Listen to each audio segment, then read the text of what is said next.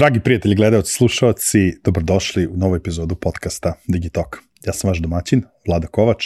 Moj današnji sagovornik biće Filip Mateković, koji nam dolazi iz kompanije Hanč i pričat ćemo posle dugo vremena o B2B marketingu. Filip je izuzetan stručnjak, mnogo godina iskustva iza njega, prilično je strastven u poslu kojim se bavi, tako da verujem da ćemo imati jedan fenomenalan razgovor danas. Naravno, pre nego što krenemo sa epizodom, par stvari koje bih volio da podelim sa vama, nešto toga i da vas zamolim. Pre svega, ukoliko do sada niste, ja vas molim da se pretplatite na DigiTalk YouTube kanal. Mnogo nam znači da možemo da pratimo koliko raste DigiTalk zajednica. Tu vam je ono zvonce pored dugmeta subscribe. Ukoliko i to kliknete, dobit ćete notifikaciju kada izađe svaka nova epizoda. Savetujem da nas pratite na društvenim mrežama, tu smo nekako uvek prisutni, najaktuelniji i sve nove informacije kada je DigiTalk u pitanju prvo izlaze tu, a svakako ukoliko imate potrebu da nas direktno kontaktirate, date neku sugestiju, kritiku, sugerišete koga da pozovemo ili koju temu da obradimo, najbolji način za to je da mi pišete direktno na info@digitalk.rs, ja vrlo brzo i vrlo rado odgovaram. Naravno, ne možemo a da epizodu ne započnemo tako što ćemo izraziti zahvalnost svim onim kompanijama i brendovima koji su prepoznali vrednost onome što radimo, tako da jedno veliko hvala na prvom mestu MTS-u koji je pokrovitelj DigiTalk podcasta u 2023. godini. Kad pominjemo MTS, uvek vam spominjemo i njihovu fenomenalnu uslugu MTS Butler, kada vam treba pomoć prilikom izbora ili aktivacije bilo kog od MTS servisa iz digitalnog ekosistema. Tada MTS Butler vam pruža svu pomoć koja vam je potrebna, bilo da želite da aktivirate novi ili da upravljate postojećim servisom, vaše samo da ga pozovete u bilo kom trenutku. Zahvaljujemo se našim prijateljima iz OTP banke za podršku podcastu i preporučujemo vam njihovu novu M-Banking aplikaciju, posebno da iskusite bezkontaktno plaćanje mobilnim telefonom, to jest Apple Pay i Google Pay. OTP M-Banking aplikaciju možete da preuzmete sa linkova koji se nalaze u opisu ove epizode. Veliko zahvalnost naravno i našim ostalim partnerskim kompanijama, veliko hvala Mastercardu, Ananas e-commerce-u i Ideja online prodavnici. Kad pominjemo Ideju, nemojte smetnuti suma promo kod DigiTalk 500 koji vam omogućava da ostvarite 500 dinara popusta u Idejnoj online prodavnici prilikom kupovine. I na samom kraju tu su naši drugari iz izdavačke kuće Finesa, dvoje vas koji budete najbrži sa komentarima na mrežama, na YouTube-u, nagradit ćemo sa 2 primjerka knjiga Finesinih izdanja, a za sve vas ostale ostaje da važi promo kod DigiTalk koji vam na Finesinom sajtu omogućava 10% popusta na već onako snižena izdanja. A sada krećemo sa današnjom epizodom. Ćao Filipe, dobro mi došao u DigiTalk. Zdravo, bolje te našao. Došao je taj trenutak da ti ja sedemo ovde, da te ja ugostim u vrućoj stolici. Prošlo je dosta vremena od kako smo se ti ja prvi put za početak povezali. I previše. A dobro, slušaj, ja stvarno kažem ljudima, pokušavam, pogotovo sa ljudima koje ne poznajem, kad se tako povežem preko LinkedIna, dobijem neke jako dobre preporuke, verujem da treba da dođe trenutak kada se sve kockice poklopile.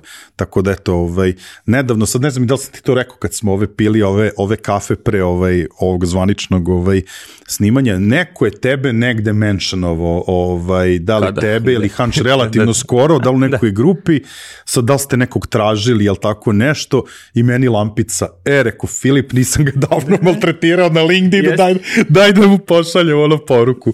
Tako da, ali verujem da su se kockice poklopile, pogotovo što je to, ti ja smo imali jedno 2 neformalna druženja i razgovora pre ovog snimanja danas i zaista sam uveren da ću imati super razgovor, pogotovo sam ti rekao, B2B marketing nije nešto što je bilo tema često u DigiTalku i zaista volim kada se prvi put priča na neku temu da dovedem nekoga ko to radi na određenom nivou, ko ima iskustva višegodišnje, ko to radi na globalnom tržištu, a ti svakako to jesi. Sad da ne bude sad odmah da krenem mnogo da te hvalim, da ne dobiješ tremu. Ajde krenemo te neki našim ustaljenim redom, da ja tebe ukratko predstavim, pa ćemo onda krenuti sve onako redom kako ide. Ti si Head of Marketing u Hanču. ono što mi se svidelo, što si mi napisao u pripremi da si i njegov ponosni ambasador. Jako mi je zanimljivo to što si po, da kažem, obrazovanju, školovanju, da si ti grafički dizajner, ali onda navedeš da si po svoje ličnoj misiji B2B marketar. Imaš dosta godina iskustva u B2B marketingu, pre toga još više u B2C-u, tako da tvoja karijera je onako prilično šarenolika i zato sam ti rekao, ja bih volao da to sve malo ispričamo onako po stavkama i da malo to razložimo, jer će mislim ljudi shvatiti bolje kontekst iz kojeg ćeš pričati o današnjoj temi. Ali ajde ukratko i ono da kažem čuveno pitanje, sad da li si razmišljao ili nisi, ili da li će sada te ukopam u mestu, ako bi trebao da se predstaviš u 2 rečenice, ko je Filip Mateković? Pa 2 rečenice da su proste ili složene, ali da... To ostavljam na tebi. Ok, da kažem naglas, Filip Mateković, Head of Marketing u kompaniji Hunch, njegov ponosni ambasador i jako ponosan. Kompanija u kojoj ćemo dalje pričati je jedna uspešna priča, lokalna priča koja radi globalno u Srbiji i drago mi je što se nalazim na toj poziciji da biram, iako sam po obrazovanju grafički inženjer i dizajner i radio sam svašta nešto i kako sam otkrio Hunch, jednostavno imaš to nešto u sebi, što te svako jutro probudi, nekad malo više ranije, i da predstaviš svoju kompaniju, da naučiš kroz ako može da piše ovde Hunch, make my logo bigger, ali nešto što živim i što kada pomislim da se poklope kockice profesionalne karijere i ono što voliš da radiš se poklopilo i dobija se ta neka energija gde evo i danas ćemo doći svoj flair o tome šta znači raditi u Hunchu i kako raditi B2B da bude zanimljiv za početak, pošto postoji ta jednostavno neko mišljenje da je B2B, to se nešto dosadno, to neki software i nešto slično. I s druge strane, kako lokalno možeš da... Ovo nije bilo 2 rečenice. Nema veze, slobodno. Pazi, nisam te ograničio proširene ili proste, tako da slobodno nastavi. I kako lokalno možeš da se boriš sa najvećima globalno i koliko je prokleto zanimljivo. Svaki dan ovde sa domaćim ekipom. Slušaj, ovo je bilo možda i najbolje predstavljanje u 2 proširene rečenice.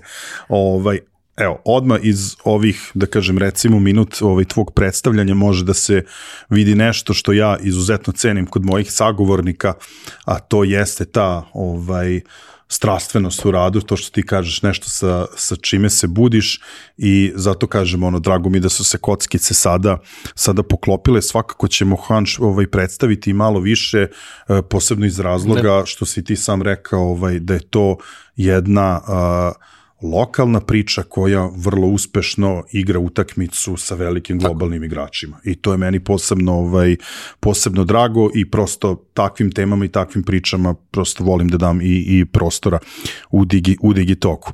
Sad, ajmo da još malo, iako si se predstavio u više u 2 prilično proširene rečenice, ali mislim da ima tu još stvari koje bi trebalo da se pomenu kada je tvoj neki background u pitanju, mislim i zanimljivih stvari ljudima da od tim nekim tvojim počecima u gerila marketingu i kampanje, ja mislim Jafa Crvenke sa Jaforidžom, tako i sa Sajsni Grutinom. To su neki, postoje momenti koje pamtiš zauvek. Mislim, prvo počnemo, svi negde počnemo, kao što sam rekao, grafički inženjer, pa možda i na ovom podcastu ljudi šta su učili, šta danas rade, su 2 različite stvari. Mene je cijela ova ta priča već nekih 2010. privlačila i bio je taj projekat Guru Ridža, Jafo Ridža i to je bila prva gerila marketing kampanja u Srbiji koja je dobila tonu nekih nagrada, nije sad o tome, svakako nisam vodio, ja taj projekat sam bio deo toga i to je bio neki klik, šta se, da je mene uvuklo u ovu priču, tako da mislim da je bitno spomenuti u celoj priči, i to bi preporučio svima koji imaju priliku, jeste da iskoriste work and travel u Americi. Mislim da je dosta dobra stvar za mlade ljude da shvate šta mogu da urade od života, kako može da bude, i da sve zavisi od njih. Ja sam išao to upravo tada gde sam, radio sam interesantne stvari. Kada odeš tamo kao student, radiš neki, da kažeš, običan posao sa minimum wage i sve ostalo, međutim, shvatiš American Dream, bla, bla, da sve zavisi do tebe. I na kraju sam došao do toga, pazi sad, bio sam menadžer muzeja insekata u Atlantic City. Mislim, ali pazi, menadžer. Da. I shvatiš da, iako imaš 20-22 godine koliko već, da možeš da napreduješ, da se menje, da za tih 6-7 meseci od nečega koji basic, koji imaju sve zavisi do tebe, koliko se boriš, koliko izađeš iz nekih svojih okvira da pokucaš na vrata, dobar dan, ali možda ja mogu da pomognem. I druga stvar koju bih spomenuo iz tog iskustva jeste da sa osmehom sve bude u životu lakše. Tamo bakšiš za početak, a ovde je sve je lakše sa osmehom. Tako da mogu zauvek ovaj osmeh da držim. Sjajno.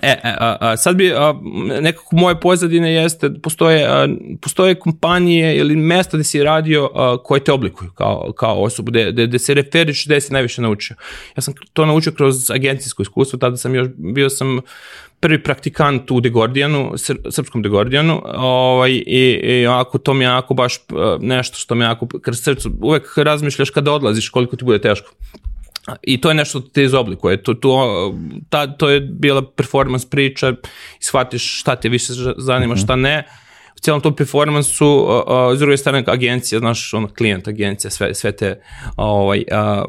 sve te priče pošalice koje postoje, međutim, meni se stvarno svidjelo da možda ja budem klijent. I onako sam izabrao drugu stranu da odem u banku.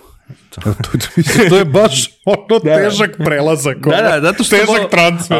Volim tabele, volim da bude sve pod uglom 90 stepeni i nekako mi se činilo da je banka taj, nema tu od prilike neki reach, tačna cifra koliko je to koštalo, šta se to desilo, i to cijelo korporativno iskustvo, svako iskustvo u životu nam ostavi neki određeni pečat.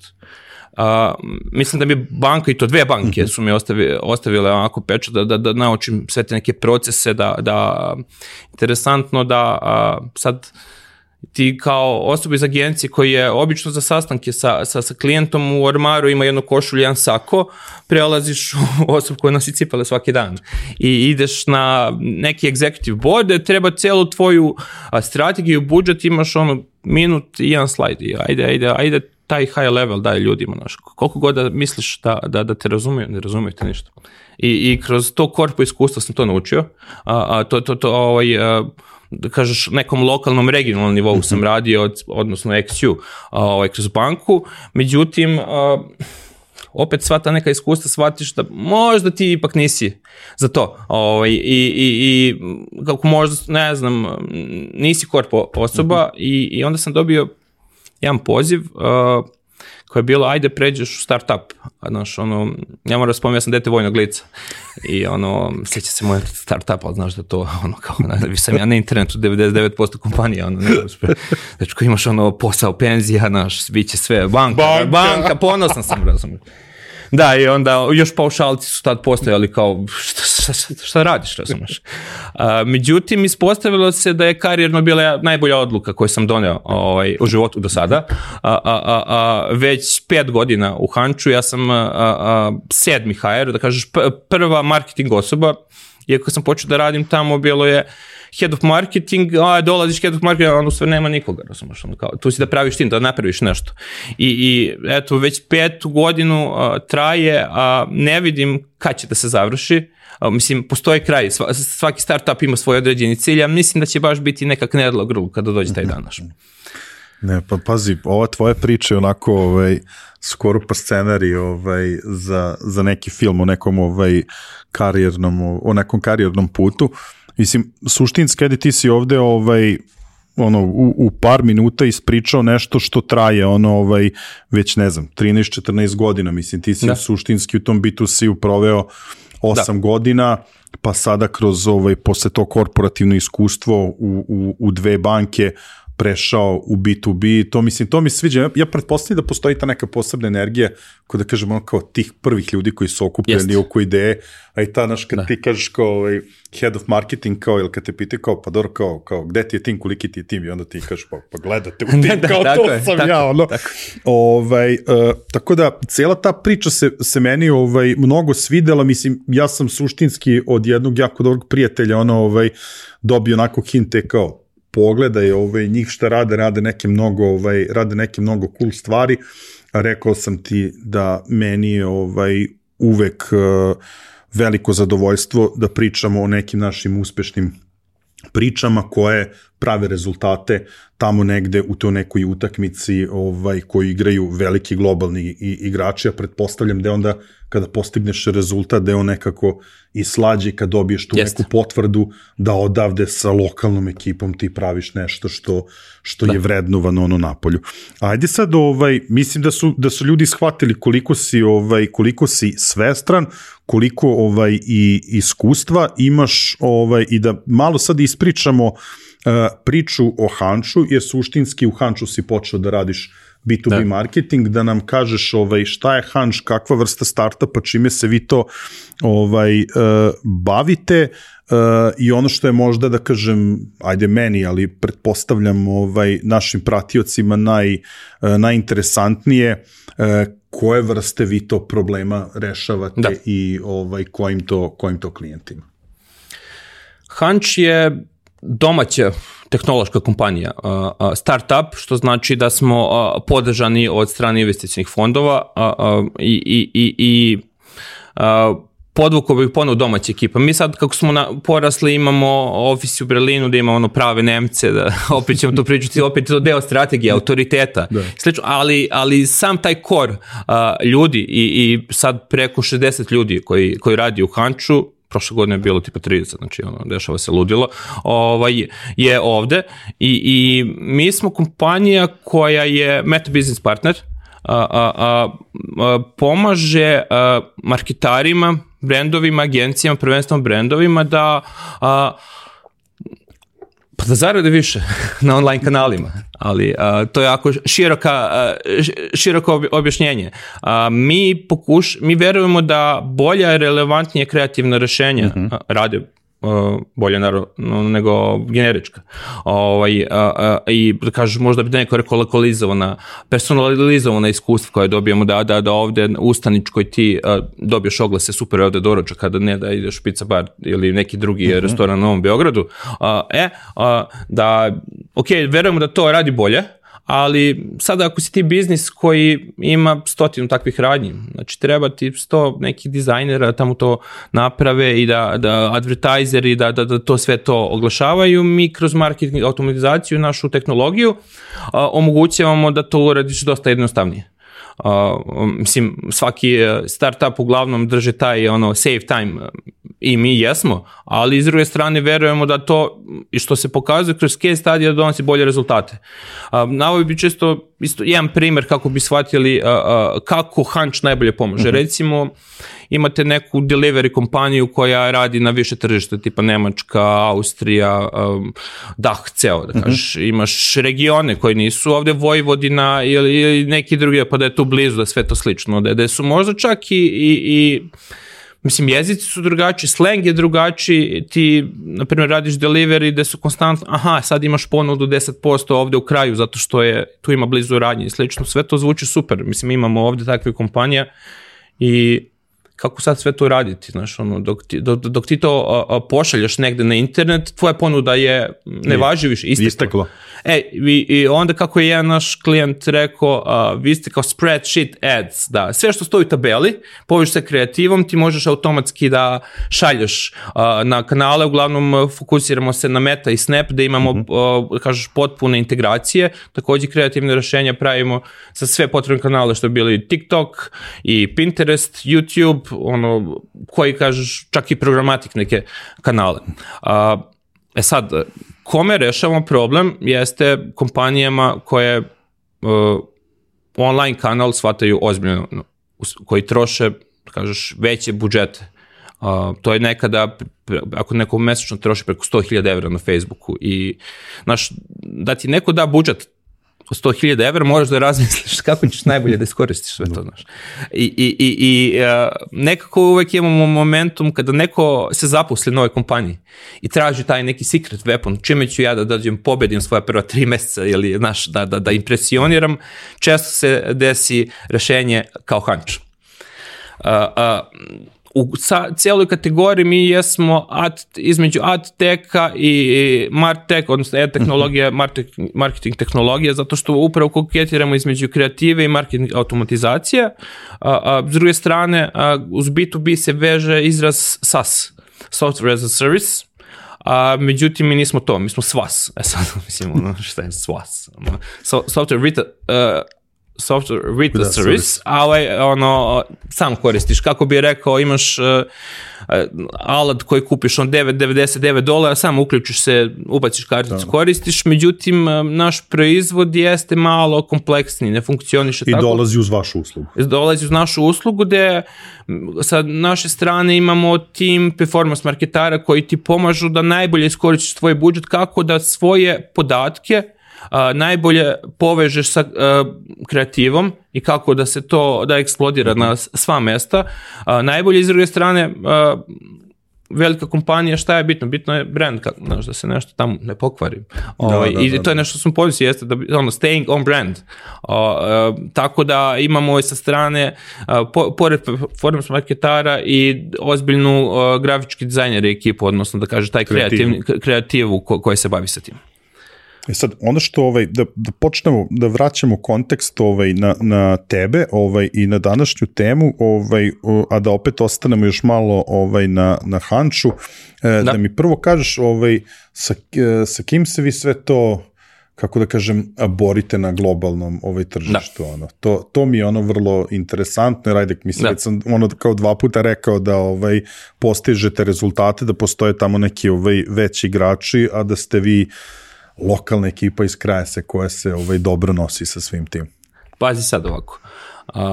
Ja dok sam bio B2C, dosta mlađi, googlaš tamo, radiš neke kampanje, košta neki klik 10 centi, 12 centi, sve super, tražiš benchmark, je li to ok ili nije, pitaš kolege iz industrijske agencije ili si u redu ili nisi, i onda odeš na sajtove kao što je bio WordStream, koji je bio autoritet za, da kažeš, benchmarke, koliko košta na nekom tržištu nešto, i onda shvatiš da postoje kompanije koje plaćaju $50 po kliku na Google. Da si bio, ok, $50, to ne znači da će neko da klikne i da kupi nešto. Pa mi smo, i taj prelaz iz B2C u B2B, mi smo danas ta kompanija. I kad se vratim nekih 10 godina nazad, da ljudi dolaze na naš sajt da traže te benchmarke, da se mi pozicionujemo autoritet, to je tako ozbiljno tržište. S druge strane, ko su kompanije s kojima se borimo? Pa to su kompanije koje imaju investicije od 300 miliona evra, koje imaju 800 zaposlenih, 60 ljudi u marketingu, Hanč ima 60 ljudi total. I kako se mi sad tu borimo sa njima? Posebno dodao bih referencu, mi smo domaća kompanija sa Balkana, i da budemo iskreni, nekad nam je teže. Opet postoje određene taktike, eto im ofis u Berlinu, da ipak lokalno radi, znaš. Tako da, ozbiljna ekipa, s druge strane, kada pogledaš head of marketing naših kompetitora, on je bio tamo negde samo Yahoo 96, znaš, neke priče, ja 96, krenuo drugi razred osnovne škole, pipa matet Yahoo, znaš, pravio prvi svoj mail, znaš. Ali ja verujem da je to, da kažem, i neko, isto mislim da smo skoro ovde u podcastu pričali, nekako uticaj celog ovog okruženja da se prave neke sjajne stvari, znaš, jer mi nismo rođeni sa tim da imamo sve na raspolaganju, znaš, od najboljeg, ne znam, obrazovanja, da je kapital tu na nekom, da sedimo na izvoru kapitala pa da je to dostupno, nego prosto za sve da smo morali da budemo snalažljivi, nekako je tu ta neka draž, pa pretpostavljam i da je ta neka atmosfera kod vas u tom kontekstu da mislim, kažem ti si u prvih minuti po razgovora se u tebi videlo prosto da te to vozi, znaš, pretpostavljam da je to i odlika te neke atmosfere koju i organizacione kulture koju gajite u Hanču. Jeste, mi se trudimo da ne budemo korporacija. Iako radimo u biznis zgradi, mi ponosno kažemo nemamo onaj tag da se klokoš kad si došao na posao. Ne računa se koliko radiš vremena, nego šta si uradio za svo to vreme. Odnosno dajemo neki, to bi spomenuo, jako bitnu stvar, imaš svaka kompanija ima values i ostalo, ali jeste jako bitno što ja volim da prepoznam kod ljudi jeste taj ownership. Dajemo tu smo svi oko istog cilja, ne postoji, kad pričam o maraton, sprint, ok, maraton postoji kao ideja, svaki startup ima svoj, tako kažeš, North Star, ka čemu ide, ali dosta radimo na nivou tih sprintova, odnosno male pobjede te pomeraju. Ne znam, ja sam jučer imao baš onako super dan, gdje sam podelio sa timom da su se neke stvari skopčale, ali ono što sam vidio tu jeste energiju i zadovoljstvo kod ljudi i dajemo tu slobodu da svako, ne zapošljavamo prema skill setu, nego upravo prema toj želji da nešto promeniš, da na kraju dana svi mogu da nauče neki softvere da koriste, da budu najbolji advertiseri, kreativu možda ne može baš onako svako. Ja sam ipak grafički inženjer više nego dizajner, ne bih volio sad dizajner. Ako ne savlada, tu je AI. Da imaš to nešto u sebi, želju, mislim, ako govorimo o nekim ključnim rečima, jeste growth, odnosno rast. I posebno te motiviše to što si domaća ekipa gde nekako, nažalost, je uvek teže zbog nekih drugih percepcija. Da nešto dobiješ ti daje posebnu satisfakciju. I rekao bih da svake nedelje slavimo pobjede. Što kada pogledaš na kompaniju 60 ljudi koji raste, znaš, uvijek su tu neki strahovi kako će to da izgleda, kako će 61. osoba kada uđe kod nas, da li će mu to biti previše, je sad neka pravila, postoje toliko pravila, s druge strane anarhija, kako će to da izgleda, da li će njega da radi i imanje te core ekipe ljudi, gde sam deo toga, gde moj zadatak jeste da inspirišem ljudi, da prenosim tu poruku, da ovo je nešto što se voli. Mislim, nismo mi neka sekta, da se razumemo. Nego obvezujemo... Da si nastavi još dve rečenice, pogleda mi to čudno. Šalim se. Super tim, pozdravljam ih ovom prilikom, gde se onako volimo da radimo. Mislim, poklopilo su se kocke da volimo da radimo posao koji radimo. Slušaj, meni je, kažem ti, pre par godina, kad sam ja neke, da kažem tako, velike, bitne životne karijerne odluke donosio, ja sam sebi rekao, radit ću isključivo samo posao koji volim i kada vidim da ljudi sa kojima razgovaram, s kojima komuniciram, provodim neko vreme, su mogućnosti da žive takve živote i da imaju karijere na poslovima u kompanijama gde mogu da rade upravo to, znači ono što vole, što ih vozi, gde postoji ta neka iskra u njima, to je zaista jako lepo da se čuje. Hajmo polako sad da prelazimo na ono zapravo šta ti radiš i današnju temu razgovora, to je negde u nekom globalu. B2B marketing, malo pre si rekao Hanč da je tu negde između AdTech i MarTech kompanije. Koja je uloga marketinga tu? Marketing u B2B-u je vezan za revenue, odnosno pare. Mislim, share of voice, pozicioniranje jeste bitno i to na kraju ti dođe na naplatu ako to ne uradiš, ali marketing je generator novca na kraju dana. Sad pričat ćemo o nekim strategijama, demand generation, inbound, outbound, sve ostale stvari, ali veliki deo prihoda, veliki deo klijenata dolazi kroz marketing.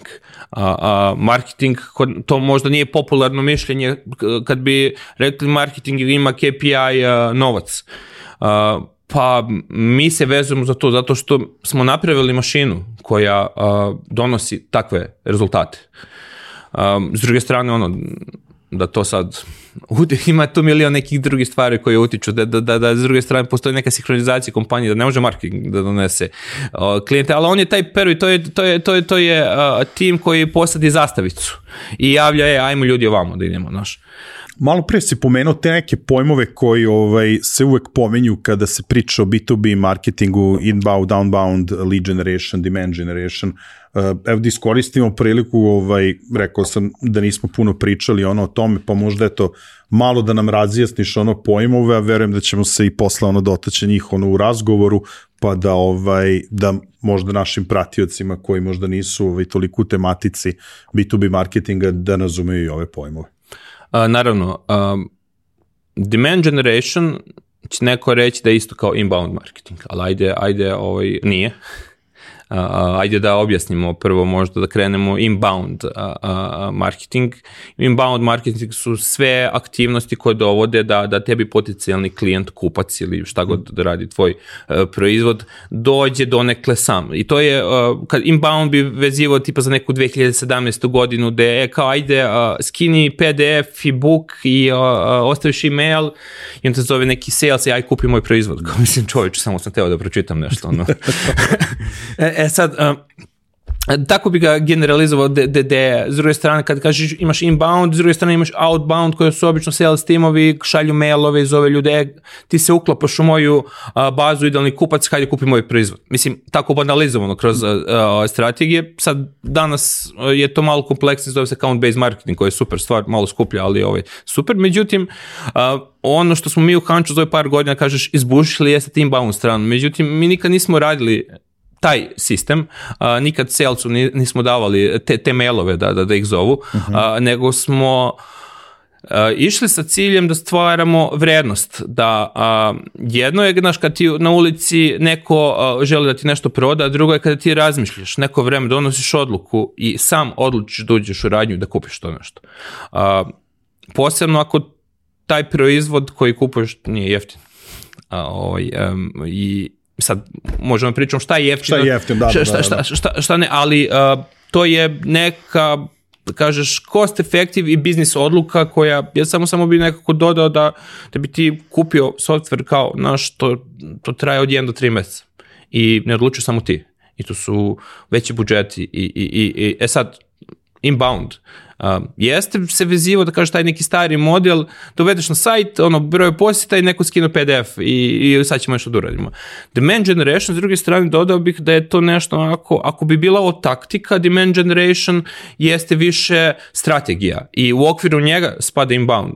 S druge strane, mi smo ovako ponosno pre neke 2 godine, sjeća se 1. januar, ok, na našem sajtu više nikome ne uzimamo ni jedan email da bi skinuo bilo šta. Zašto ti samo ograničavaš osobu, dajmo neku vrednost. I demand generation se upravo svodi na kažeš, creating demand i capturing demand. To bi nekom budget splitu bila 70%, 30%. Svakako ovaj drugi deo jeste da pokupiš demand, jeste kroz content marketing i da kažeš, content marketing i širok nisu blogovi, da se razumemo. To bi, mnogo više od toga. I da kažeš, tu pokupiš taj kajmak koji si izbušio u stvaranju potrebe kroz, da kažeš, različite taktike i daje neku širu sliku gde uključuje dosta i event marketing, paid media, na primjer LinkedIn, Google, review sajtovi, dosta stvari iza toga stoji i to je jedna strategija koje se držimo, a dalje ono što ćemo pričati i što je inbound jeste postao više taktika sa kojom se radi. Jasno. Sad evo, slušam te kako objašnjavaš pojmove, pa shvatam koliko tu ima stvari, a ti si zapravo rešio i da pre nego što budemo se dotakli te neke, ajde kažem po meni, možda ključnog dela razgovora i zbog ovoga zaista sam presrećen što smo se sad dogovorili. ti si želeo da istakneš neke trendove kada je content marketing u pitanju. Ovo sad malo pre kada si rekao content marketing nije pisanje blogova i želeo si, da kažem, iz tvog nekog iskustva, iz onoga što ti radiš, što radite u Hanču, da podeliš sa našom publikom koji su to trendovi, šta se to dešava, a čak imaš i nekih 4-5 hintova za marketare koji se bave ovim, tako da ja verujem da će ljudi ovo vrlo ceniti, pa eto da krenemo redom od toga upravo što si rekao da content nije pisanje blogova, da svi gube SEO saobraćaj i da prosto nisu ljudi više toliko zainteresovani da potroše popodne da čitaju vaše članke za koje ste uložili ne znam nija koliko resursa da budu optimizovani, bog zna kako. Ajde da čujemo od tebe, ti ćeš to mnogo bolje da kažem složiti i napraviti tu neku rekapitulaciju trendova, šta je trenutno aktualno kada je content marketing u pitanju. Tako je. Menjaju se stvari, kao što sam rekao, e-bound više to nije sexy buzzword. Da, interesantno kad smo zapošljavali za demand gen, niko nije teo se prijaviti, niko nije znao šta je to. Smo morali malo da radimo edukaciju toga. Opet je to neka strategija. I međutim, trenutno se dešava onako velika promena. Imamo uticaj chat GPT-a, promene navika i to rezultira da B2B sajtovi, svi koji prodaju, koji imaju, da kažeš, takvu strategiju da prodaju neko softversko rešenje, gube saobraćaj. Ok, saobraćaj nije, da kažeš, najbitnija stvar, možeš ti da imaš 500.000 poseta, tebe više zanima nešto drugo, ali šta se dešava? Dosta ima više šume, znaš, kada ukucaš bez CRM, iskoči ti 5 rezultata na Google, ti moraš dosta da scrollaš do organskog rezultata, možda si imao, znaš, vidimo oglas, ovo već nešto mi proda, pa ignorišeš. S druge strane, Google je sad dosta pametniji, imate, da kažeš, one enriched rezultate, on ima taj njegov update, prošle godine bio Google Helpov content, da su se neka stara pravila promenila i jednostavno želi da kažeš, što pre pomogne nekome ko da kažeš browser nešto po internetu da dođe do tog rezultata. Imamo taj Bard, odnosno chat GPT koji je sad pravi ludilo, da kažeš. I šta se dešava jeste da broj Google pretraga opada. Ja tu spominjem iz ugla kompanije da je nama veliki deo organskog saobraćaja donosi partnere, odnosno kreira biznis i mi smo to osjetili skoro na svojoj koži da sve radimo, sve dobro, međutim realnost je da ljudi više nije kao napisao si blog, uložio si sve to i oni će sad popi kaficu posle ručka i čita kako si ti cool i slično. Ljudi više kada imaš neki problem, znaš, ako se oglašaš marketaru, to je opasna stvar, nemoj da ga podcenjuješ. Zato što on zna, ako si želeo najbolji CRM, onda ćeš da dobiješ jedan SEO blog, ok, ali šta je CRM? Kakve vrste CRM postoji? A njemu treba suština. Tako da bih rekao, ljudi, ako pišete 1.500 reči, 2.000 reči, smanjite za duplo. Dajte vrednost odmah, kreirajte vrednost. Kreirajte vrednost, a kasnije onaj demand capture. Prebacite se na taj deo kako od nekoga gde možda nisam bio svestan za problem, da uopšte ja imam problem, pa smo definisali taj problem, odnosno neprijatelja, pa kako da se borimo protiv neprijatelja, sad sve ovo može da se konvertuje u neke, da kažeš, blog teme, odnosno content teme, to najbolja rešenja protiv mog neprijatelja i 5 načina kako da iskoristiš nešto u borbi protiv neprijatelja. I sada jednostavno ta stara pravila više ne postoje.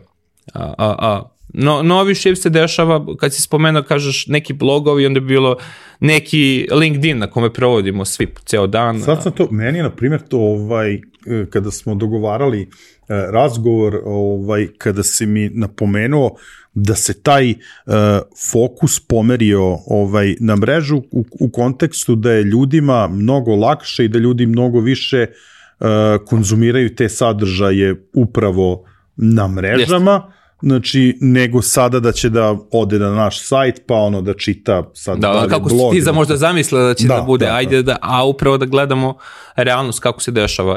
S druge strane, evo, držimo se primjer, social, native LinkedIn platforma koja jednostavno kao i svaki sajt ima ideju da ostane što duže na njegovoj mreži. Tako funkcioniše njegov biznis. Pa ćeš često vidjeti, napisao sam neki post, ali ok, ako hoćeš čitaš više, LinkedIn, to jest komentar, link tamo nađi i sve. Mislim, link u prvom komentaru. Da, mislim, ok, da radim to ja. Zato pokušaš da zeznaš sistem, ali stvar u tome jeste, svi koristimo, evo recimo, mislim da je usage LinkedIn mobile aplikacije u odnosu na desktop da su dva sveta, odnosno da ide korist mobila i ljudi jednostavno ne vide potrebu da njihov journey je drugačiji. Ne mora da on klikne pa da ode tamo po ti neki remarketing pixel, uhvatiš pa ga poslano, book a demo, kupi, ne funkcioniše. Baš tako da jednostavno bi rekao šta treba se radi jeste, budi konkretan. Ako pričamo o jednom blogu, kažemo blog jeste, ti si teo da ispričaš neku priču, hajde probaj ceo taj blog, ok, nek bude na sajtu, on će doći tamo organski, ali celu priču ispričaj na samom LinkedInu, bez potrebe da neko ode na sajt, s druge strane, opet se vratim, tu su marketari, video oni kad mu nešto prodaješ, ne moraš da mu kažeš, aj kupi, sam će shvatiti, sam će doći. I to jeste taj moment kreiranja potrebe. To je u kontekstu toga ti si meni pomenuo impression-based model, kao nešto što bi trebalo primenjivati dok ne dođe sa the next big thing. Jeste, da. Mi vidimo i kroz, kažeš, organic i kroz paid, kad kažem paid, mislim mi se dosta fokusiramo na LinkedIn, na Google paid i Bing, sad Bing malo raste zbog ovog parta, i ovih, da kažeš, AI alata, spomenuo bi je Reddit, otključili smo Reddit kanal, znači to je bilo neko ludilo, ne smijem da pokažem nikome oglase kako izgledaju, pošto je Reddit malo drugačija stvar, ali to što neko nije kliknuo na tvoj oglas ne znači da nisi preneo informaciju. Vratio bi se ponovo primjer, ok, tebi treba neki CRM da kupiš za svoju kompaniju, opet si ti taj marketer da je kao best CRM tools, mislim ok, kao došao si na sajt HubSpota koji je CRM, mislim on je pravio sadržaj da bi ti objasnio, sve postoji ovo, ali moj najbolji, vidi taj intent. Mislim da današnji marketer ukuca bez CRM tools njima dovoljno da vidi ko se oglašava, da bi shvatio ko je u igri i šta treba da gleda. I u toj nekoj donošenju odluke vidiš, ovi se bave sa tim. To ti kao kad odeš i na sajt softverske kompanije gledaš te product update. Vidiš ako ove batice nisu napravile 2 godine pa se zapitaš ili meni ovo treba, ovi se ne bave proizvodom. S druge strane neko ko je ažuran i to su neki signali da na socialu ne mora neko da klikne na link ili da nakon što je odgledao video da ode na tvoj sajt sad da kupi. Mi smo ranije računali, sad bi interesantno trebalo da pogledamo kako sad taj novi svijet funkcioniše, da smo imali pre 12 touch pointa kroz različite kanale pre nego što dođe neko i kaže request demo za Hunch. Verujem da se sad to promenilo, da je to jednostavno journey, ne kupuješ maxi online, treba ti već imaš i smatram da gledajte impresije šta se tu dešava, da budete svuda pokriveni, da se prikazujete, a onda kroz bolju poruku i s bolju kreativu ćete dovesti one koji su vam biti potrebni. Ali pokrivajte svuda gde se vaš potencijalni target audience, potencijalni kupac nalazi. Sjajno, evo došli smo polako i do hintova, ja se već smejem zato što mi je prvi onako toliko simpatičan, ali to je nekako sušta istina, ne treba puno da kažem i da se zamislim oko toga. Ajde, mislim, definitivno lepše zvuči na engleskom, a ja ću reći na srpskom koliko nisi uživao praveći to, zašto bi bilo ko drugi uživao u tome čitajući, gledajući ili slušajući. Jeste, upravo, ako se tebi ne sviđa, zašto misliš da će se drugima dopasti? To je neko osnovno pitanje, posebno kada gledaš iz ugla marketinga, gde ti kreiraš tu priču, gde si ti, da kažeš, držiš baklju, sve te neke priče, ako tebi ne radi, zašto bi se drugima dopalo? I to može da se primeni za bilo šta, i da ste nekoj proizvodnji ili bilo šta, kako da budeš salesa, da recimo ne veruješ u proizvod ili da ti se imaš neki bug sa tim. S druge strane, kao savjet broj 2 bi spomenuo jeste da se sve meri.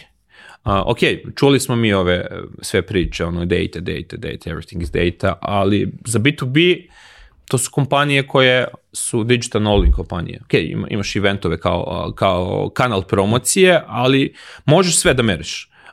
Naprimjer, mi merimo svaka dobra posjeta, odnosno da kažeš svaki klijent ili potencijalni klijent koji je došao kroz različite alate kao što su Hotjar i slično, Clarity, njihova ponašanje na sajtu. Gdje je on kliknuo? Šta je on radio? Aha, na ovom blogu gdje smo mi mislili da će neko sada da ode na neki drugi link, niko nikada nije kliknuo.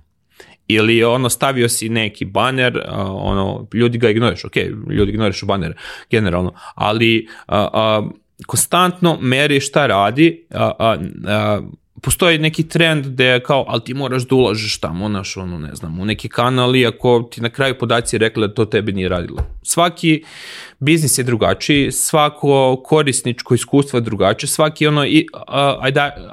ideal customer profile je drugačiji, možda se menja, mi smo skoro menjali pa smo bili u šoku, mi smo targetirali agencije i onda sad brendove, znači nije ti dobro otprilike.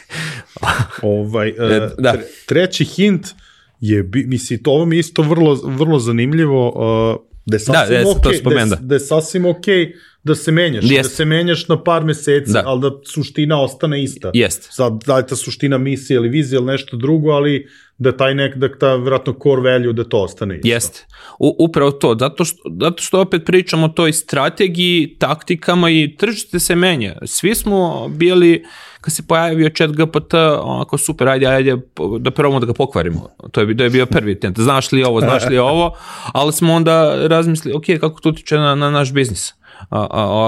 I to se desilo, dešavaju se sve AT&T, neki da kažeš privacy stvari, trendovi se menjaju, pa kad je bila cijela ova pandemija, promenio se biznis i ok da se menjaš dok je poenta ista, odnosno držiš se svoje misije, samo se prilagođavaš i to je u redu, da ne pomisle ljudi, ja kad svaka 3 mjeseca menjamo strategiju, ne menjamo samo taktike, ne strategija uvijek ista. Jasno.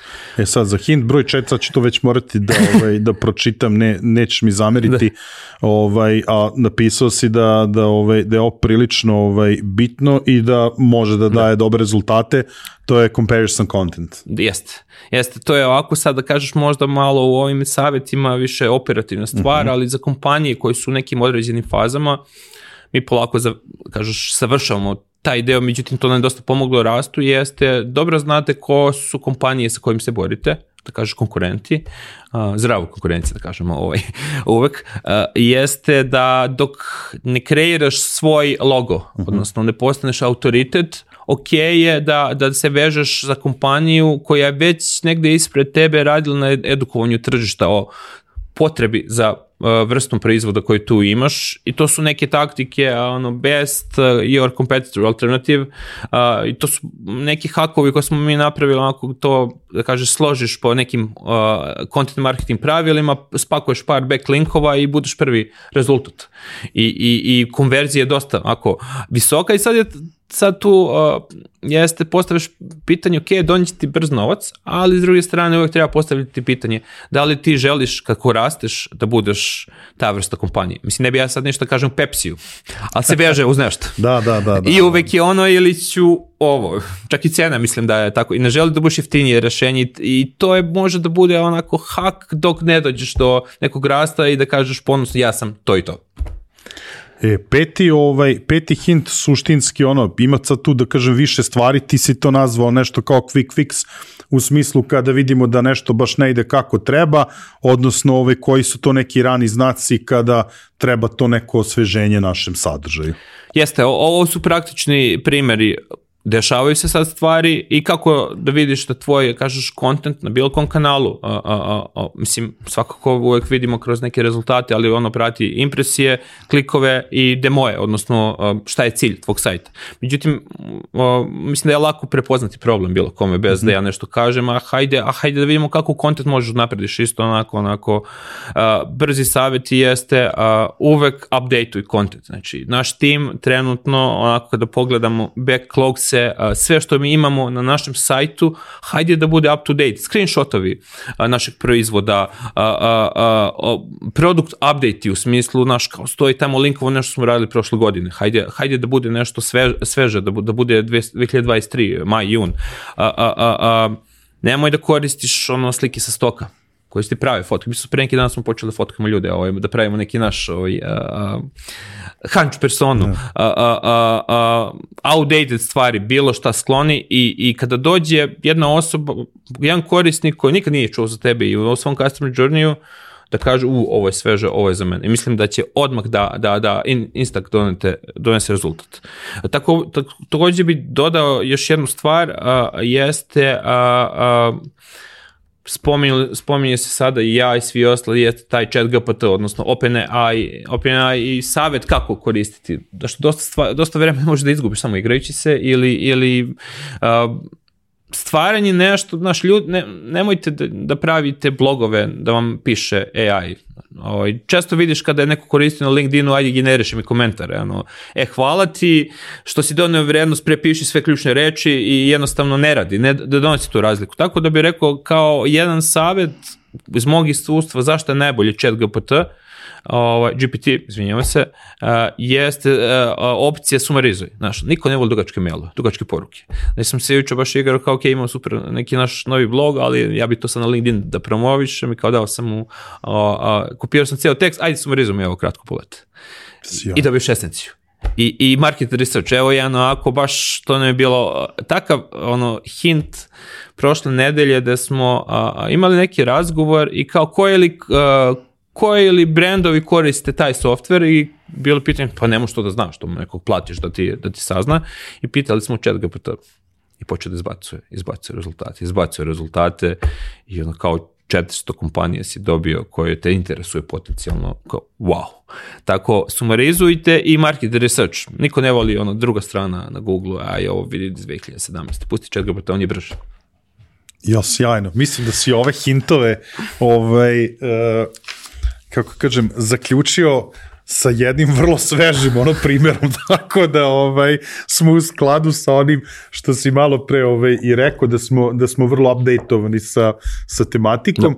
I sad nešto što sam ja video kao ključni deo razgovora, mada do sad je sve bilo onako po meni vrlo ultra zanimljivo i vrlo je bilo hands on, tako da vrlo praktično, mislim da će svaki deo ovog razgovora imati vrednost za ljude koji se na bilo koji način bave B2B marketingom, ali eto, možda je meni ovo delovalo onako kao da kažem neka esencija, ali naravno pratioci, slušalci, gledalci će doneti neki svoj sud, a to je da, verovatno sam se uhvatio za ovaj prvi deo, pošto je nekako to građenje brenda nešto što je meni privatno i profesionalno interesantno, ali ti ćeš nam sad pričati o izgradnji B2B brenda i sada tu imamo nekoliko kao pojmova koje su vrlo važni i koje, koliko sam ja shvatio iz naših razgovora, nije nešto što tu sad treba razdvajati, performance, strategija, awareness, sad suštinski najlakše da kažem registruješ neku firmu, brand, ali kako posle kako postaviti tu strategiju i kako graditi taj brand. Da, jeste, zvuči baš tako kao što si rekao. Odeš u APR, sad ne moraš ni da odeš, sad možeš sve online, Ja našoj koleginici koja je head of content, često kažem, ali ti si head of brand, ti si osoba koja kreira brand i tako bih započeo. Ovaj deo jeste u B2B-u, gde opet nije dosadno, ali po defaultu je dosadno, tvoj posao da napraviš da ne bude dosadno. Ti možeš da napraviš tamo SEO, da budeš prvi, da se baviš distribucijom, naći ćeš tonu članaka, ok, super, što imaš sadržaj, ali dok to niko ne vidi, pa da imaš različite distribucije, međutim, to nikad neće diferencirati tvoj brand da bi ga zapamtio. Barem više neće to raditi. Neke kompanije su nastale tako tipa HubSpot je definisao izraz inbound još tada. I prvi krenuo da radi sve te stvari i oni su, da kažeš, uzeli svoju šapu, mi su uzeli su cijelo tržište. Ali kompanije ako misle da će se kao, ok, sad se rangiramo neke blogove, nešto, možda ti donese rezultat, međutim ti tek kada kreiraš brand, možeš da počneš da povezuješ brand performance. Zašto? Zato što možeš da performuješ, donosiš rezultate do jednog momenta. I onda taj rast se uspori.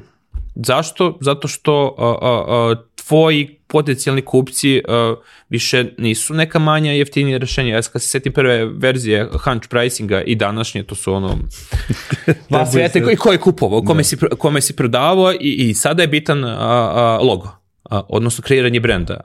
Naš CEO često spomene to, znaš, kad kupiš IBM i da se nešto pokvari, ti si kupio IBM, sve ok, popravit će on. A ako nemaš brand, vodiš sajt, nema ih više, ne postoje. Skuplje poprave problem nego da postoje. I sad je to moment da ja recimo, priznam, ja sam performance driven osoba i uvek sam se ložio na te stvari i u banci i u agenciji sam voleo projekte koji su lidovi, prodaje, e-commerce, nije bitno kao brand kampanjima, bacanje para, razumeš, stvarno kao pusti to na TV-u. Međutim, dođeš jedan moment da ne može više funkcioniše tako.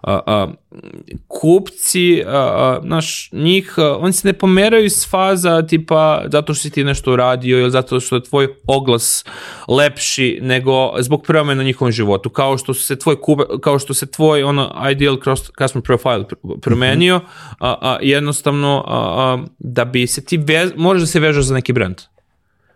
Opet, prodaješ software. Kako povezivanje, stvarno.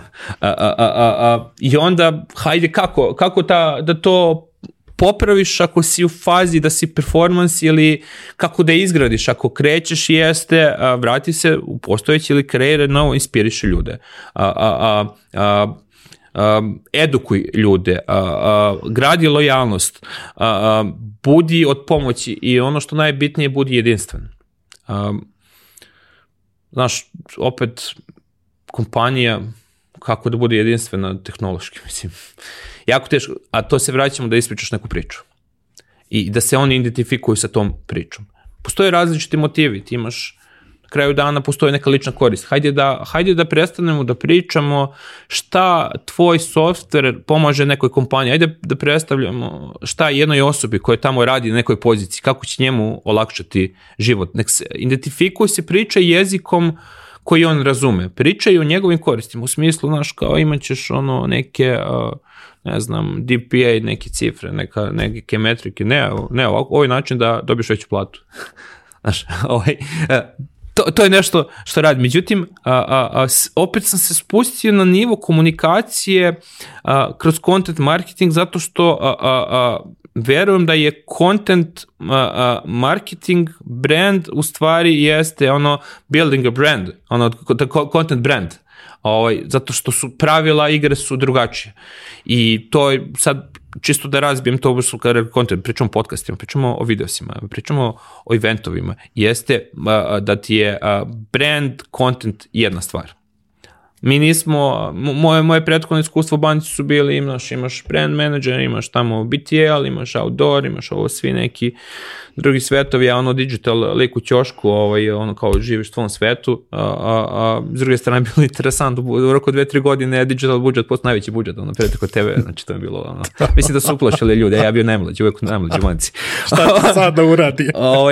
Sad, znaš, jedna stvar kako da ti kreneš da kreiraš brand jeste da slušaj tvoje kupce. Idi putuj. Evo, za par dana putujemo u Berlin i posjetu u Nemačku, fokusiramo se na to tržište, pričat ćemo sa našim klijentima. Da pravimo konekcije sa njima, da dostignu neku emociju u smislu da razumemo šta je njihov život pravi lakšim i da to ispričamo neku priču. S druge strane imaš tu jednu ovako zamku, jeste, kaže neko da najgori savjet u marketingu jeste listen your audience. Pa šta ko je audience loš? Imaš momente ok, imaš, da li si agencija ili neki servis, imaš klijente i sad kako imaš whale, to je onaj veliki klijent koji ti donosi možda 50% prihoda i ti slušaš njegove potrebe, šta hoće, možda je on jednostavno se samo desio i više se neće desiti, rušiš svoju strategiju i to može sve da se pokvari. A znaš kako neće se pokvari? Ako imaš dobar proizvod, mislim, zvuči dosta jednostavno. Ne, mislim da je to, da kažem, to mislim da se mi ti naveo da je najbolja forma marketinga da imaš dobar, kvalitetan proizvod. Jest. Tako. To bi ako rekao kada je u nekoj opet taktici, to jeste product led, marketing aktivnosti. Da se vezuješ za proizvod, da imaš čak i dobro sales iskustvo kada neko dolazi, da nisi došao kod nekog kupi, nego umjesto klijent kažeš partner, eto za početak. I da se stvara taj partnerski odnos. Postoje te neke metrike kojima ćemo dalje pričati, koji se vezuju za to. Zatim, customer support kod nas bi rekao, to je neki jako širi pojam, je customer success. Svi ti ljudi koji kidaju svom poslu, koji najbolji način koriste proizvod, oni prave odličan marketing. Baš smo radili prošle nedelje neku kampanju za neke review i kao zašto voliš naš proizvod i ostalo, mislim, kao G2 sajtovi i slično, i takve stvari ljudi kažu, ok, samo kopiraj ovo nije naša nova kampanja. Zovi ga, nek se snimi, zamoli ga se snimi, dolazimo tamo da ga snimamo, dodat ćemo sve što želi, samo ih ponovi to. I tu se stvara to, ljudi ne kupuju feature možeš kupiš sve, neko ti isprogramira nešto, nego kupi tu vrednost i priča te priče. Ovo mi je, ima jedna stvar koju si napisao, koja mi, da kažem, uslikava sve ovo što si malo pre rekao da je tajna kako da postaneš content brand, je da ti sebe prepoznaš, prosto da polazi od tebe samog, odnosno a ne od te publike koju gledamo. Jeste. Mislim da si set-upovo za početak da vidiš gde se na tržištu, na onom plosiću gde se nalaziš, ali upravo krećeš od sebe. Mislim, ja imam tu prednost da imam B2C dosta iskustva kao marketar i kad smo počeli da radimo Hanču, ja sam bio taj đavolji advokat koji treba da sruši sve. Kao, ja sam vaš idealni kupac. Hajde ovo, kao save time, kao really, I kad smo došli do tog momenta da smo shvatili šta želimo da budemo i kako da se postavimo, jeste kreneš da se baviš sa tim da gradiš autoritet i deliš svoja lična iskustva. Svoje utiske, šta se dešava na tržištu i kako će za tebe to da znači. Ne kao desio se neki EP114 pre par godina vesti, šta to znači u pravom životu ako se ti baviš ovim poslom koji se baviš. S druge strane, ok, nekada reći da je nešto bilo dobro, nešto loše, tako pokazuješ da si čovjek. Pre smo imali weekly wins, međutim, ok da ispričam nešto i da nije radilo, samo je bitno da naučiš iz toga. I ok je da nekad i javno kažeš, svi smo mi ljudi ovdje, nismo software. Mišljenja o različitim temama, point of view, to često vidiš taj POV, prema mi je trebalo da zaguglam POV. Šta POV? Ali jest, mi naš tim pokušavamo da izgradimo kao najbolje osobe za određene stvari, građenje autoriteta, i onda je interesantno da, na primjer, ti featureš neku osobu iz kompanije i u nekom sajklu neko dođe kupi proizvod i on bude njegov account, vidiš kako su ljudi uzbuđeni, ja radim sa ovom osobom, i gde ta osoba pokazala se kao čovek, ne kao great service, nešto. I to jednostavno radi ljude, sami će da dođe i opet se vraća stvaranje demanda, a ne kupi, to ne radi, razumiješ. Sad kad si naveo si sad tu dosta stvari i ja bih sad to opet da povežemo sa tom tvojom nekom ulogom i onim čime se ti baviš, koja je zapravo onda tu tvoja uloga? Pa, kao što sam bio prvi HR, pa sam radio sve, pa sam pušio svaki kanal, radi ovo, ne radi, treba da radimo slično. Danas je moja uloga jeste da budem taj gatekeeper i na početku sam rekao ambasador, sa druge strane da branim tu strategiju. Često imaš izazove, ovo radi, ajde radim ovo, ali ti vidiš da nije u skladu sa strategijom. Zašto bi uzeo sad nešto što je dobro da kažeš ne? Da jednostavno čuvam našu priču, da budem siguran da je ispričana na svim kanalima sinhronizovano, zato što jedino tako, ako šalješ jednu poruku na svim kanalima, ako si konzistentan, ljudi će zapamtiti to. Ako samo menjaš, sad ćemo ovo, ali ovdje, znaš, ove ključne reči rade, ili ajde napišemo ovo u kopiju, nećete ljudi zapamtiti, znaš, nije dovoljno da bude što piše zeleno i neki logo, tako da konflikti postoje, međutim dok je ona vizija stoji, ja treba svojim leđima da čuvam, da iako svašta dolazi, da idemo ka tom cilju. Sad imaš tu neku stranu kako sve to meriš na kraju dana. Spomenuo sam na početku, B2B biznis je dosta bliži, mislim B2C, svi imaju isti cilj, ali koje bi tu bile metrike, cifre s kojima ti računaš da li to radi ili ne, odnosno šta je stvari bitno, jeste, nekako bi sad onako jednostavno objasnio, ok, znači ti si stvarali neku potrebu, dođeš neki sajt, znači website klik, dobro, nebitno, možda prije bilo bitno. Prijavio si se za demo, to je se zove lead, inače ono da li smo opsednuti leadovima ovog Hanču, jesmo. Ali na šta smo naučili vremenom? Da postoje dobri i loši leadovi. Imaš tamo neku celu terminologiju, zove se BANT, budget, authority, need, timing. Da li je to tvoj ICP ili ne? I onda prestane to da te radi. Postoji metrika sales qualified lead. Znači, to je osoba koja ima timing, vreme, autoritet da kupi i to je nešto što računamo. Svakako broj novih customera, iznos koji je to doneo, i onda počnemo se baviti conversion rate-ovima. I tu možeš da prepoznaš različite stvari, šta se tu dešava. S druge strane gledaš penetraciju tržišta. Da li neko u Nemačkoj ili u Holandiji zna šta je Hunch.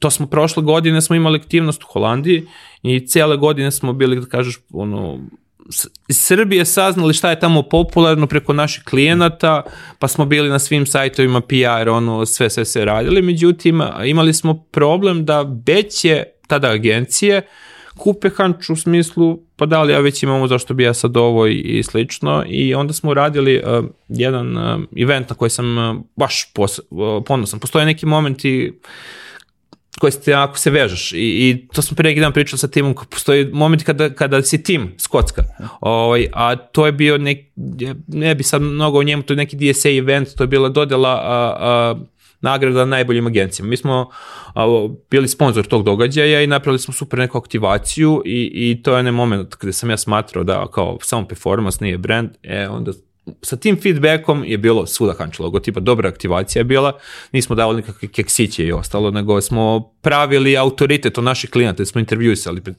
Suma sumare jeste da nam je tek kad se desio taj događaj, taj naš pipeline se otključao i brand je počeo da radi i onda piše tamo u budžet za sljedeću godinu eventovi, brand, nemoj samo Google.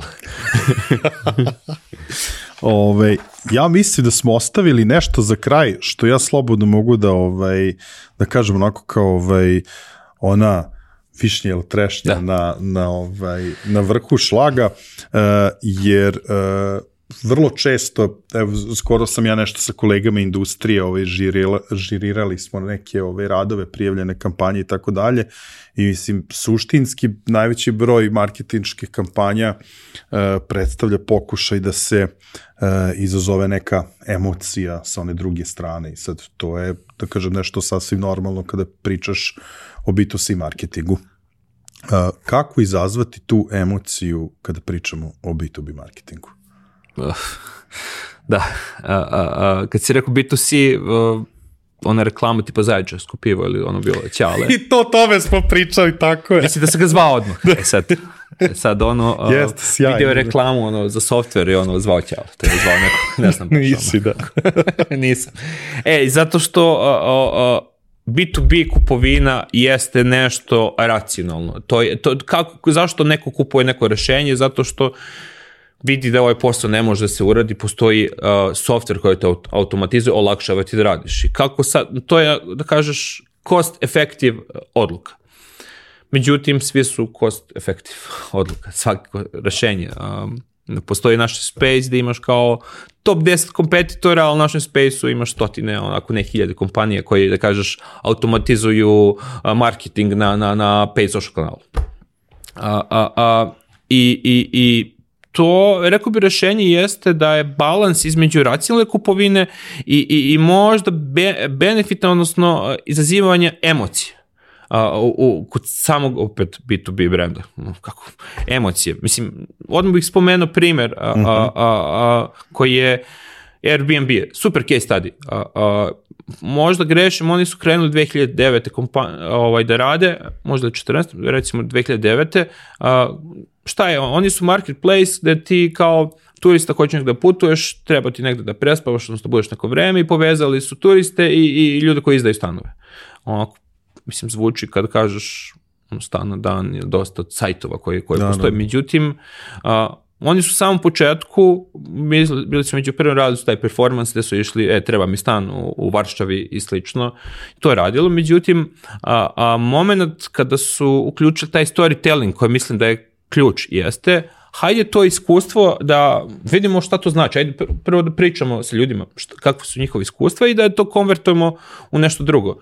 Jeste u stvari kada ti odeš u Poljsku i ti imaš domaćina i domaćin se iscima i da ti dobru ponudu šta lokalno možeš da radiš, nalaziš se u komšiluku sa lokalcima, a ne u neki city area gde su hoteli, gde dobiješ svaki grad isti u pitanju ponude i ispričati tu priču, imaš uvek te neke welcome poruke i taj moment, ja se sećam baš putovanje u Poljskoj, jeste neki deo grada, ulaziš u neku zgradu, vidiš njihov interfon, ulaze, komšije, srećeš i dobiješ ta lokalna iskustva.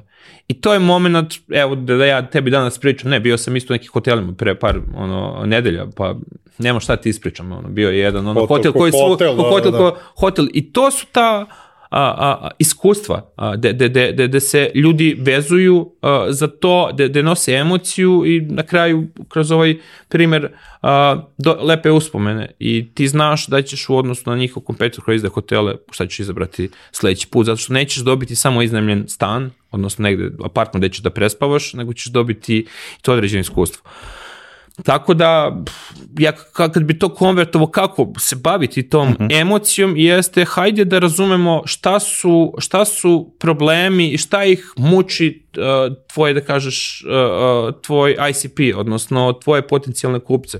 I probaj to da nekako uhvatiš. Ja bih navio jedan primjer, i to je dobar hint, koji je još jedan ekstra, jeste slušajte sales call-ove. Zato što mi imamo neku praksu da jednom nedeljno izaberemo najbolji call koji se desi u salesu, to se sve snima, pa ima čak i transkript koji se često konvertujemo to u neki blog otprilike, gde je jedna devojka spomenula kao njen glavni problem, kao ja želim da imam više vremena za spavanje petkom, a ja moram da ostanem da radim. Kao, I want more sleep time. I onda je bilo, ok, dobro, sledeća kampanja jeste get more sleep time with Dynamic Creative. I to je, znaš, imaš tu provokaciju, tipa nešto je bilo pre neki dan, mi se vezujemo dosta za tu ključnu reč Dynamic Creative, tu ljudi znaju šta je to i to je nekako, bi kategorije su naše rešenje u tehničkom razumevanju. Jeste pre bilo nešto get more nešto with Dynamic Creative, sada je never fail with Dynamic Creative. I ok, tu je sad možda i provokacija, ali sve svodi te razlike da te poziva neku emociju. Opet koristeći testimonijale, social proof, kad neko napiše da je srećan, snimi sve. Zamoli ga kako kod nas ide. Ajmo jedan success story. Ajde snimimo case study. Ajde sa nama da se snimimo neka vrsta podcast koji imamo. To zovemo Hunch Voice Heroes. Naša koleginica iz product marketinga super vodi. opet se vrati na one vrednosti koji su i tvoje, ownership, i kako to već, kako si već nešto uradio da implementiraš dalje. S druge strane, korisničko iskustvo, možda se pohvalim, mi smo pustili u februaru naš novi sajt, kažu do kida, nominovani smo za awards nagradu, pa vidjet ćemo glasiti. Ostavit ćemo link u opisu epizode. Jeste da naš ljudi, kao što mi prodajemo naš software, sekund i po imaš da prodaš svoju poruku. Iskoristi taj sekund i po i kada učitavaš sajt i kako izgleda tvoj oglas ili onaj, kako kažu na LinkedInu, hook. To može inače chat GPT da generiš, ali opet je budeš ostali kao isti. I da jednostavno kada prodaš taj proizvod, poveži se. Nije to, ne završava se tu prodaja. Veži se sa ljudima u smislu to account menadžeri, nađite se ljudima, idite na ručak, upoznajte se, delite vaše probleme zajedno, odnosno njihovi problemi nek postaju vaši, zato što mi smo tu da ih rešimo. Da. Pazi, sad kad si ovako već u naletu, stigli smo do samog kraja i opet ću samo da kažeš da mi je mnogo drago. Mislim, drago je što si imao ovakvu inspiraciju da izbaciš sve iz sebe, kao da je tinjalo od one prve poruke kad sam ti poslao na LinkedInu. Ja sam ti rekao da imamo i tu neku praksu da u kontekstu teme epizode da pošaljemo neku poruku našim pratiocima, pa evo za taj neki kraj, da li bi mogao, eto, kad bi sublimirao sve ovo što smo danas pričali, šta bi bila tvoja neka poruka? Uvod u jednu tu poruku jeste ovo sve što sam danas ispričao jeste dinamično. Dosta stvari se menja i najbolja stvar u marketingu jeste uvijek da se menja. Meni čini zanimljivo. A s druge strane i najgora stvar u marketingu je da se uvijek menja. I ako jednostavno ne voliš promene, možda treba se zapitaš da li je te to radi, da li treba to nešto da radiš. Jednostavno radi se o tome koje u vatri su u tebi pokrene, onu dole koje te boli ili ono što ti daje uzbuđenje. Mene radi to uzbuđenje od tog, znaš kad kažu dinamičnog okruženja, on kao vajstin dinamično. Jo, sjajno. Hvala ti puno. Naveo si mi isto tako, ali verujem da ćemo sad tu neku listu proširiti kao neku preporuku koga ljudi da prate, pa možeš ovo navesti što imamo ovde, ali te pomenuli smo još neke stvari, pa ćemo tu taj spisak referenci proširiti i staviti u opis epizode. Da, moje preporuke, B2B marketing, postoji Exit 5 podcast i community, gde se okupljaju B2B marketari, to je, mislim, na kraju da li je Discord ili tako nešto. S druge strane, njihov podcast je free. Ovaj prvi deo valjda nešto plaća. A međutim, na šta je stvar? Što je to kao forum gde ljudi stvarno pričaju o stvarima koje ih muče.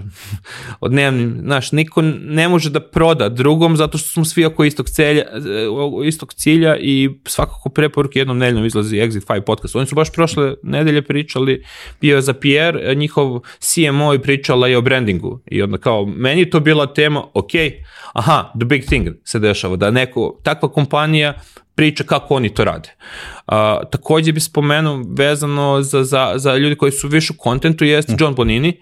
On je Dream Data Box CMO i s druge strane lik kida u content marketingu. Mislim da on postavlja neke standarde i dosta stvari koje sam danas pričao jeste inspirisano sa onim kako on vidi tržište, posebno što njega u kompanije koja se bavi sakupljanjem podataka i o njemu izađu podaci pa kaže evo ovako funkcioniš pa ti vidiš šta ćeš sa tim da radiš i da li se tako čita Šiv na Rejano, to je jedna knjiga koju bi preporučio mojim kolegama koji su na sličnim pozicijama koji sam ja, koji su možda u nekim ranijim fazama, mislim, ja sam se triggerao jeste kad smo dobili posljednju investiciju, jeste knjiga How to Build Enterprise Value, odnosno in 100 days, to je onaj kao catch, odnosno sve ovo danas što sam pričao, da vredi i da ima emociju i da ne bude jedan samo monthly payment i to je to. Sjajno.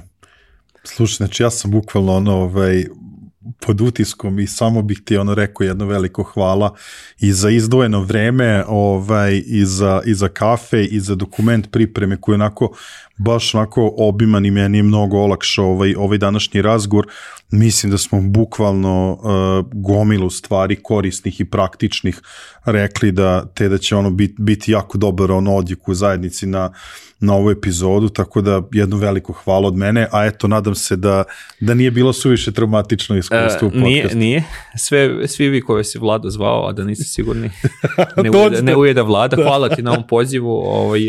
Ja sam se pokušavao sam godinu dana da pobegnem od ovog, međutim imaš taj dobar cadence, slanje poruka pravog momenta i odlično iskustvo, ako malo adrenalin moram da priznam, međutim kao došli smo do kraja i super je, osjeća se fantastično i hvala na pozivu, baš je bilo dobro. Sjajan, ja sam također uživao. Dragi gledaoci, pratioci, slušalci, nadam se i vi, zaista jedan fenomenalan razgovor, vidjet ćemo da ga upotpunimo sa 2 primjerka nekih finesinih knjiga koje su u skladu sa ovom tematikom, pa da 2 vas koji budu posebno inspirisani ovim razgovorom upute neke komentari i nagradimo ovim knjigama. Kako ne biste propustili neku od ovakvih i sličnih zanimljivih epizoda, još jednom vas podsjećam da se pretplatite na naš YouTube kanal, kliknite na ono zvonce kako biste dobili notifikaciju kada izađe svaka nova epizoda. Pratite nas na društvenim mrežama i naravno ako imate bilo kakvu ideju, predlog, sugestiju, o čemu da pričamo, koga da dovedemo, pišite mi na info@digitalk.rs. Naravno, na samom kraju, velika zahvalnost svim onim brendovima, kompanijama koje su prepoznale vrednost sa onome što radimo i podržale naš rad. Veliko hvala MTS-u koji je naš pokrovitelj, kao i partnerskim kompanijama, OTP banci, ne zaboravite njihovu novu M-banking aplikaciju, imate linkove u opisu epizode za preuzimanje, Mastercardu, Ananas, e-commerce-u i Mercatoru. Kad pomenjamo Mercator, Ideja online prodavnicu, ne zaboravite na promo kod DigiTalk 500 koji vam daje mogućnost da ostvarite 500 dinara popusta prilikom vaše kupovine. Što se tiče drugara iz Finese, za sve vas koji ne budete imali toliko sreće da dobijete knjige, važi promo kod DigiTalk koji vam omogućava 10% popusta na Finesinom sajtu na već onako snižena izdanja. Ja vas pozdravljam, vidimo se naredne nedelje. Ćao.